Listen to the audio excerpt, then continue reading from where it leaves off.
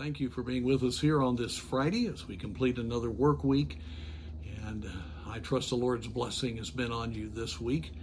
I'd like to look at Revelation chapter 1. And the outline of the book of Revelation is given in chapter 1. The vision of the Lord Jesus is given to John as he sees him in his glorified state, and it's just a very moving account there.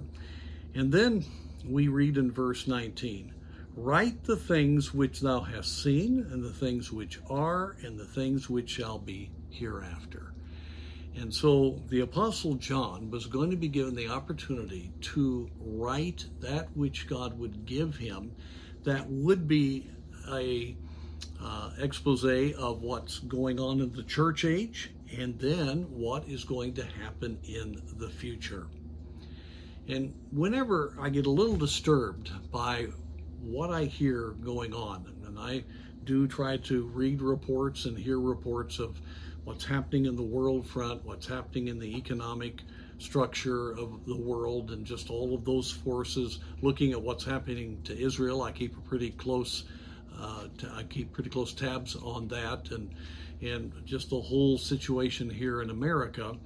When I look at that and sometimes just feel, you can just see Satan's hand all over it, then I remember, no, there's a book that already tells us all about it.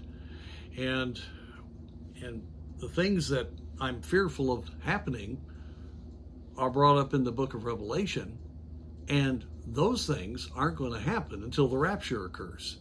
And so though we can see the foundation being laid, we can see the building blocks coming together for the events that will occur after the rapture of the church, the actual events of the tribulation will not occur until we are called out.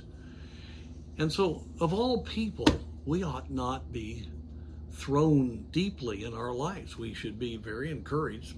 The Bible is so accurate. It's unbelievable from a human standpoint. And we should realize that, no, we're not going to be here when the wrath comes. We're not going to be here when God's judgment comes upon this world. We're not going to be here when the Antichrist gains power. He will not make the covenant with Israel until the tribulation begins. We will be called out. God has not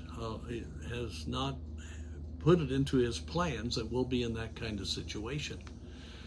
And so, as we look at the things that are interesting, the things that are maybe pretty sobering, we need to realize, well, this is just a comforting reality that everything is lining up. We don't know when it will be. It could be a lot farther down the line than we think, or it could be in the next moment here. But we need to realize that we know the truth, we know the future, and we see it lining up, so we ought to get busy to do what God has called us to do.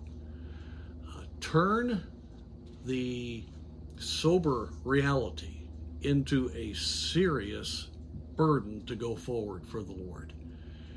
And if we will do that, then every time we have a tendency to be thrown by what we see Satan is doing, we can be challenged to realize we're living in the last days, and we have the privilege of serving God in these very difficult days before all of this occurs. People that are around us could go into the tribulation, and they need the Lord.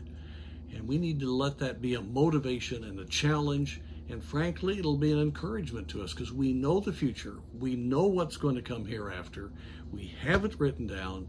So may God give us that deep confidence in him and the joy of serving him during this day.